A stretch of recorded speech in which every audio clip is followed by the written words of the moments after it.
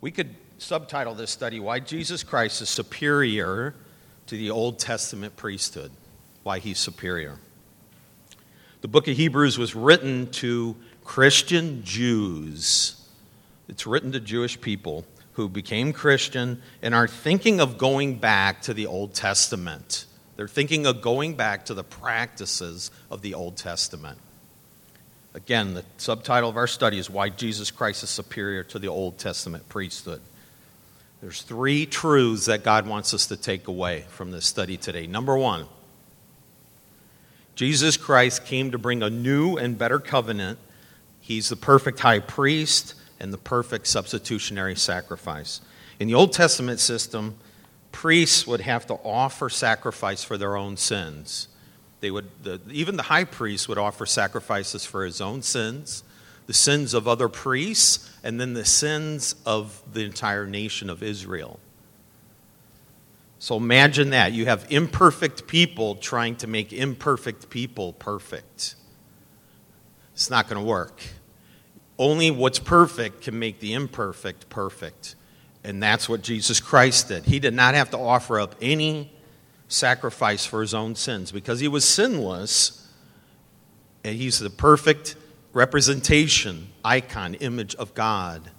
He did not have to offer up any sacrifices for his own sins. So it's easy to see there that you have this Levitical priest system where they would go to offer animals for the sins of the people and themselves. Jesus Christ doesn't have to offer sins for himself. He's sinless. He lived a perfect life.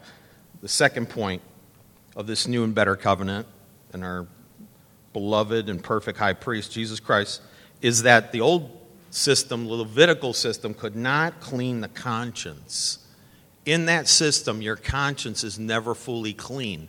In a sense, it's an outward, external, almost like a ceremonial washing that's taking place. But it could not bring a clean conscience to those for whom the sacrifices were offered. In contrast, as we move to the New Testament, we move to Jesus Christ. He's come to actually clean our conscience, to wash us clean on the inside. So now we can know that we're saved people, that our sin is forgiven, and that we are not under the law anymore, that we're under grace, and that we have eternal life. We're heirs of eternal life. Hebrews 10:1. For this reason, it can never, the it here is the law, for this reason, it can never, by the same sacrifices repeated endlessly year after year, make perfect those who draw near to worship. This is referring to the Old Testament system. You're not going to make your conscience clean. Hebrews 9:14. Turn there. You may just want to write these down. There's a lot of scriptures we're going to go through here today. Chapter 9, verse 14. How much more will the blood of Christ, who through the eternal Spirit offered himself without blemish to God, cleanse your conscience from dead works to serve the living God? There it is. The Old Testament system can't clean the conscience. Jesus Christ cleans us internally. So now we can live lives that truly honor God and that glorify him. The Old Testament system did not have the power to do that. So you might be thinking, why do we need the Old Testament system?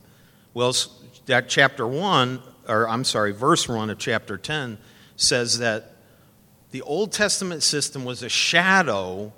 It was in a sense, a forefiguring of what was to come.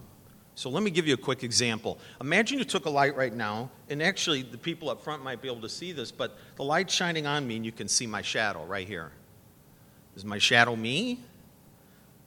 No, it has my form, it has my outline. If you look from a side view, there's my form, my outline. This is what the Old Testament system was meant to do. It was meant to be a shadow, an outline of what the real reality would look like.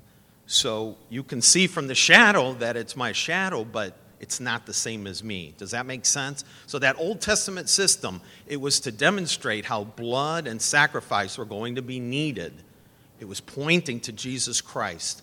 What these Jewish believers were in danger of doing was they were in danger of, think of it almost as a finger pointing to Jesus Christ. And they were going to start to mistake the finger pointing to Jesus Christ for the reality of who Jesus Christ was. They were going to go back to the shadow rather than the actual reality. Imagine if you had a shadow picture of your wife on your desk, right? Not a good idea. I mean, it would have her form or outline, but you want the reality there. And that's what happened in the New Testament system. Jesus Christ came, and now we have a sacrifice that truly God wanted all along. That's actually what the Old Testament system was pointing toward.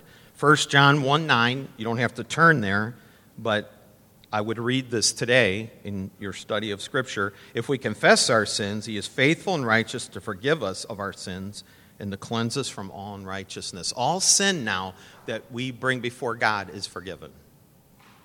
The Old Testament system was sins done in ignorance for the most part. So there were sins that weren't covered under that sacrificial system. All sin is covered under the New Testament. We have forgiveness of sin. Past, present, and future.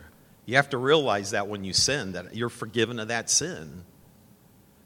You want to confess it to God because Jesus says we're cleansed of all unrighteousness. Okay, so that's the first truth. We have a better high priest. The Old Testament system was just a shadow of what was to come. Here's the second truth God wants us to understand. The sacrifice of Jesus Christ is an eternal sacrifice. It's not a temporary sacrifice made by temporal priests. What do I mean by that? Anybody in here not going to die? No, you're all going to die. We all will die. And these priests that offered the animals and the offerings to God in the temple, they died as well. They were mortal men, just like us, mortal people.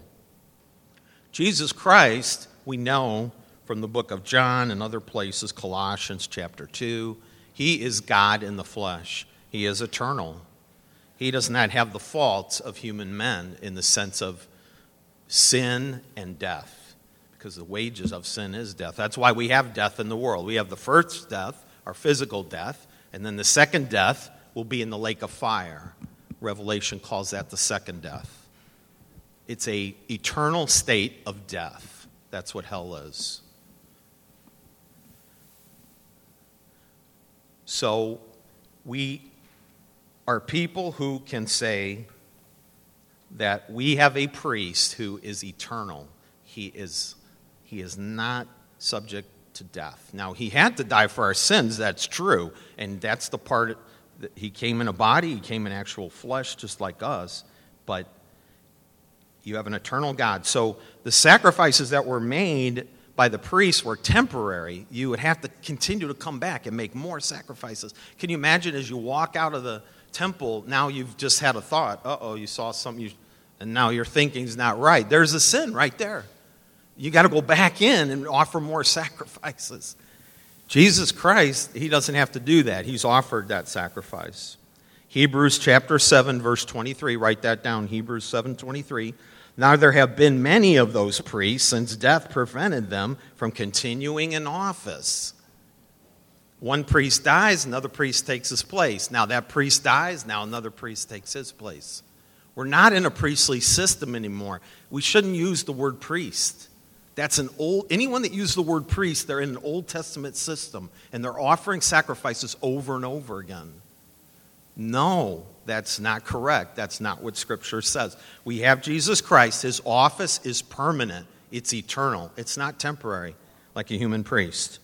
Hebrews 7:15 through 17 demonstrates this. Hebrews 7:15 through 17. And we have a beautiful quote in this Scripture from Psalm 110, verse 4, which is a Davidic psalm. You want to also mark 3 books to study if you're going to go to the book of Hebrews. The first is Psalm 40, the second is Psalm 110, and the third is Jeremiah 31. These are important cross-references in Scriptures. You always want to study, you don't want to just study one Scripture, one verse. False teachers put a magnifying glass on one verse.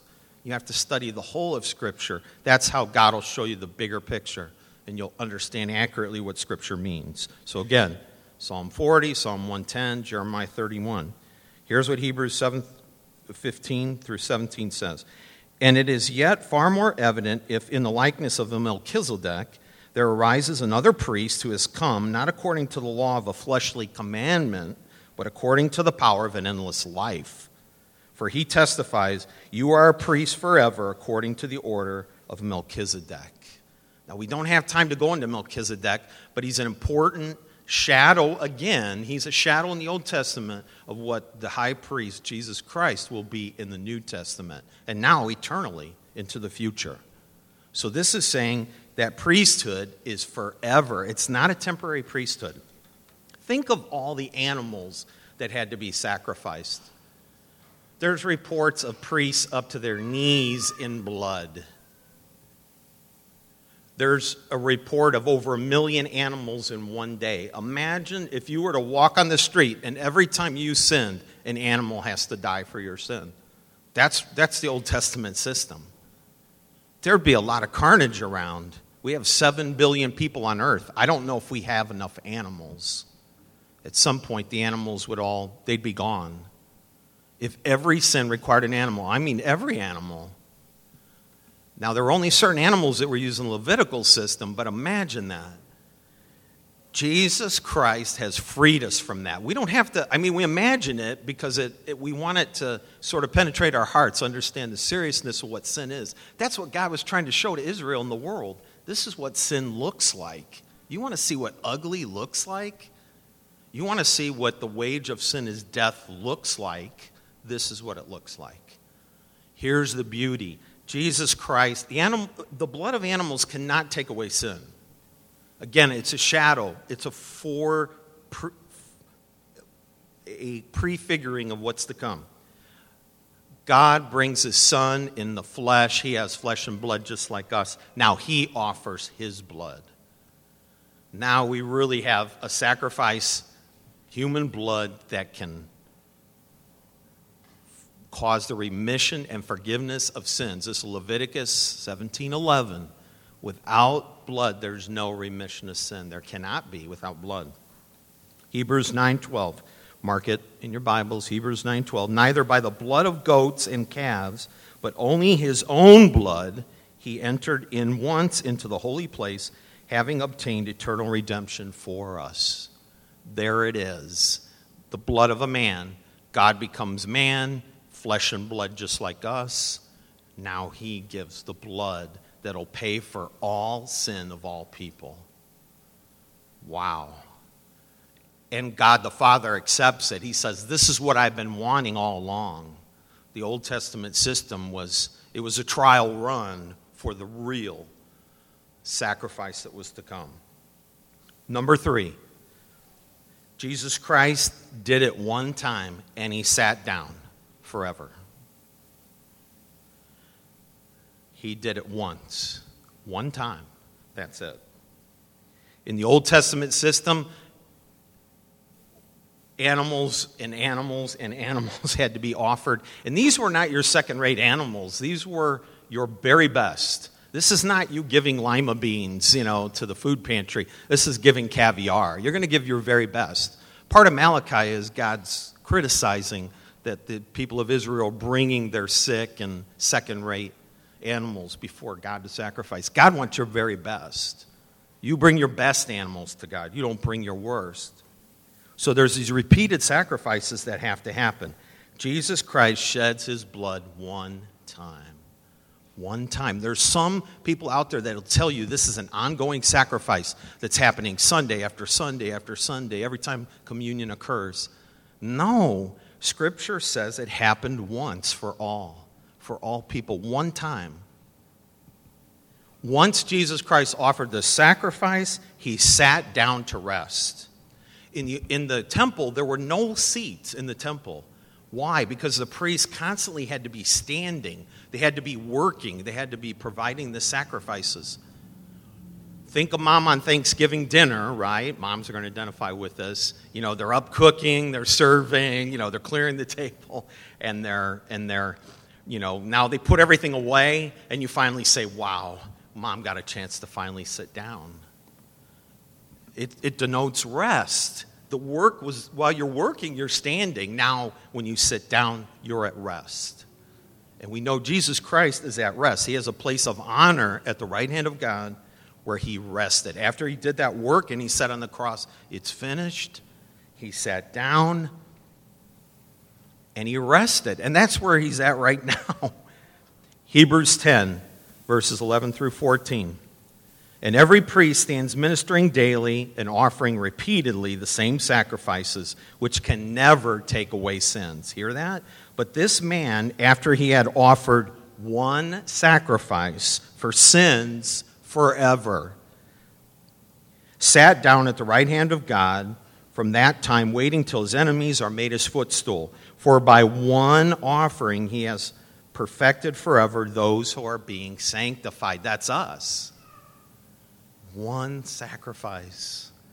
The cross is not reoccurring. Jesus is not up on that cross. And I remember years ago I had a cross, that had the traditional, he's not on the cross. That's why our cross is empty. He's not up there. He made that sacrifice once. God the Father has accepted it. And now he shows in every way how he's more perfect, superior, above, higher than the Old Testament system. 1 Peter 3:18. For Christ also suffered once for sins, the just for the unjust, that he might bring us to God, being put to death in the flesh, but made alive by the Spirit. One time. Peter reiterates it. One time. That's it. It's not an ongoing sacrifice. We're not re-sacrificing Jesus when we have communion. We're not doing that. The sacrifice has been paid. We're commemorating what he did for us. That's the goal of the Paraclete, the Holy Spirit. He reminds us of everything Jesus taught. Why do we need remembrance? We're forgetful. As the book of James says, you go look in the mirror and then you walk away and you forget who you are. We need it to remind us that this system, a perfect system, for the payment and remission and forgiveness of sin has already been done. That work is complete in Jesus Christ. He's far superior than any sacrificial system. God needed that system, again, as a prefiguring to show us what. So when the reality came, just like the shadow, so when Carl Hale steps in now, people can see, oh yeah, that's him. That's the real him, not his shadow. This is what God was trying to show the Jewish people. Unfortunately, there's still a veil over the Jewish people today. There's still a veil. When we went last year, at times I was on the brink of tears at the Western Wall, the Wailing Wall, just watching the Jewish people and thinking, and going to the Temple Institute and thinking, they're going to build a third temple. Do you understand? This is what they're going to be doing. The goal is to go back to the old Levitical system to offer sacrifices for sin. They don't see. Don't you understand? That's why we should really rejoice. We see. It's not because we're smarter. It's not because we're better. It's not because there's something we did. It's because God had mercy on us. He gave us grace, and now we see that Jesus Christ, we can understand these truths. Pray for the Jewish people. They're going to have a rough week here. Things are going to get rough in Israel. But the worst part is they're going to go back to the system. They're going to rebuild that temple, and they're going to go back to the sacrifice of animals because they don't see. Their eyes are blinded. Like Paul had scales over his eyes. They don't see that Jesus Christ is the Messiah. He's the Savior. He's the King. He's Lord. He's God. He's Creator. That's his identity. And he's many other things as well, but you have to understand those points. That's who he is. The Old Testament law was annulled when the New Testament cross was completed through Jesus Christ. In the Old Testament system, no one has the power to follow the Ten Commandments. So I I always have to I remember I witnessed to a guy at a gas station once, and he got mad at me because I said, the Old Testament system, it doesn't work. You don't have any power to follow that. Unless you have the Spirit of God in you, you can't follow God's ways. He was mad at me. He drove away mad. His 2 sons were in the vehicle with him. But we have grace. Now we have the fruits of the Spirit. That's how we're able to act in godly ways, because the fruits of the Spirit work in us, and now we can do the things God wants us to do, whereas under the old do not do this system, it only creates sin. If you tell someone, don't drive over 55, they're going to drive over 55. Now God empowers us. He says, do these things instead. Do these things. That's what the fruits of the Spirit are. Galatians says, against such there's no law. These are the things I want you to do. It's not the prohibition anymore. It's do these things. Allow the Spirit of God to work through you. So this is what Jesus Christ offers us now through the New Testament and through his sacrifice on the cross. Hebrews 10:1 again, having a shadow of the things to come and not the very image of the things.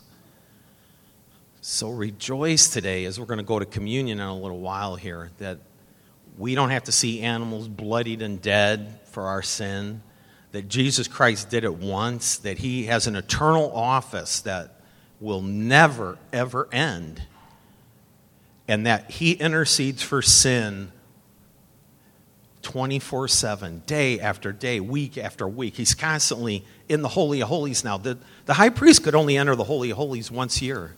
That's what Yom Kippur is. It's the Day of Atonement. So the high priest enters once a year, and he has to offer all these sins for these sacrifices for the sins of the nation. Now Jesus Christ, he's in the Holy of Holies. He's constantly making intercession for us. We don't need an Old Testament system to do that for us. I'd like to finish with Jeremiah chapter 31. Remember, that's one of the 3 scriptures that I recommended you study today and throughout the week. Psalm 40, Psalm 110, Jeremiah 31, especially verses 31 through 33. Behold, the days are coming, says the Lord, when I will make a new covenant with the house of Israel and with the house of Judah. That's what the New Testament is. This is a promise, a prophecy that God made in Jeremiah 31. And now that promise has been fulfilled through Jesus Christ. 2,000 years ago. That's what's so sad about the Jewish people. Their eyes are covered. And they have a form of godliness. I mean, they go to the temple, and they're more devout than probably any of us. But they don't have forgiveness. If you reject Jesus Christ, that's a sin against the Holy Spirit. Now, there's a terrifying expectation of judgment that again, I can't emphasize enough how we should pray for Israel, because they're going to go back to the system. They're going to go back to the shadow. They're going to take the picture of their wife off their desk, or better yet, they're going to take the reality of a wife and they're going to put a shadow there in its place. And that's not what God intended. He wanted to show them what Jesus Christ, the Messiah, would do for them. So, 3 things, again, I'm going to reiterate, and then we're going to move into communion here. If the men would prepare, please. Why Jesus Christ is superior to the Old Testament priesthood and Levitical system. He is a new and better covenant, a perfect high priest and substitutionary sacrifice. Second, is the sacrifice is eternal. His office is eternal. It's not a temporary offering by a temporal person. It's an eternal offering by an eternal being, God the Son. He's not just the Son of God, he's God the Son. And then finally, number 3, he did it once and he sat down and he rested. Just like God on the 7th day, he sat down and he rested. He rested. Rest denotes the work has been completed. It's all done. Just like creation was complete and then God rested, Jesus Christ did this work on the cross and then he rested. It demonstrates that the work is complete. Realize this, we have rest. We have rest. Because God has rest, and he's completed the work through Jesus Christ the Son, now we have rest. We can rest in knowing the truth of faith, that Abraham believed God, and it was God put it on his account that he was a righteous man by faith. You might want to go to the Hall of Faith, in Hebrews 11 and look at the different ways that people have exhibited faith, but salvation comes through faith. You're putting your faith in this system, what Jesus Christ did. You're putting your full faith in it.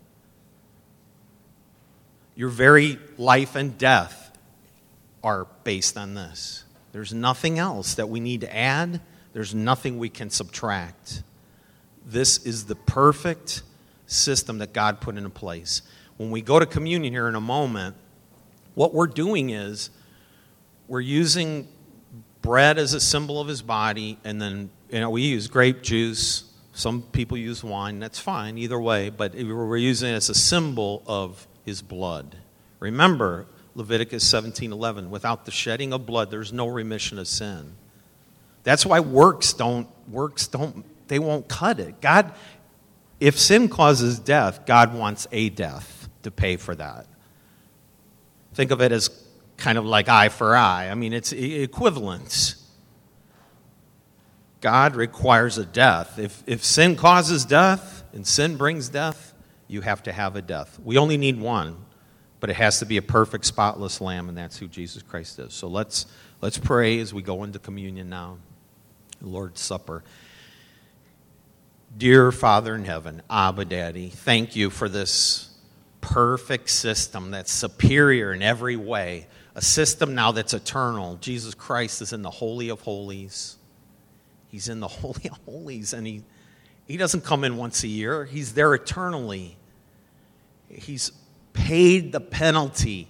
When you get a bill that says paid in full, what do you owe? You owe nothing. It's been paid in full. We have a credit balance on our account. I pray for every person this week that they recognize that. Go out and plant seeds. Share it with somebody. I don't think we think about hell enough. I don't think we think about the lake of fire enough. Think of Sodom and Gomorrah. I mean, they're the pattern. That's the shadow. In the Old Testament, Sodom and Gomorrah are the shadow of what's to come for those who die without Jesus Christ as their Savior.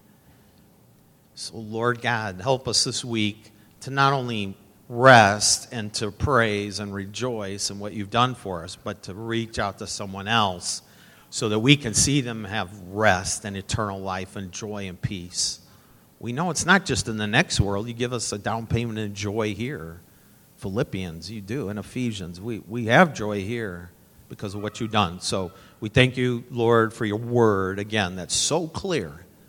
There's the people that obfuscate Scripture, I think many of them, they just don't have your Spirit, Lord, because the Holy Spirit makes it clear what Scripture says. Again, that doesn't mean there aren't difficult passages in Scripture, but we don't want to be people that are perverse and we change Scripture and we subjugate Scripture to our own doctrine and our own tradition that aren't biblical.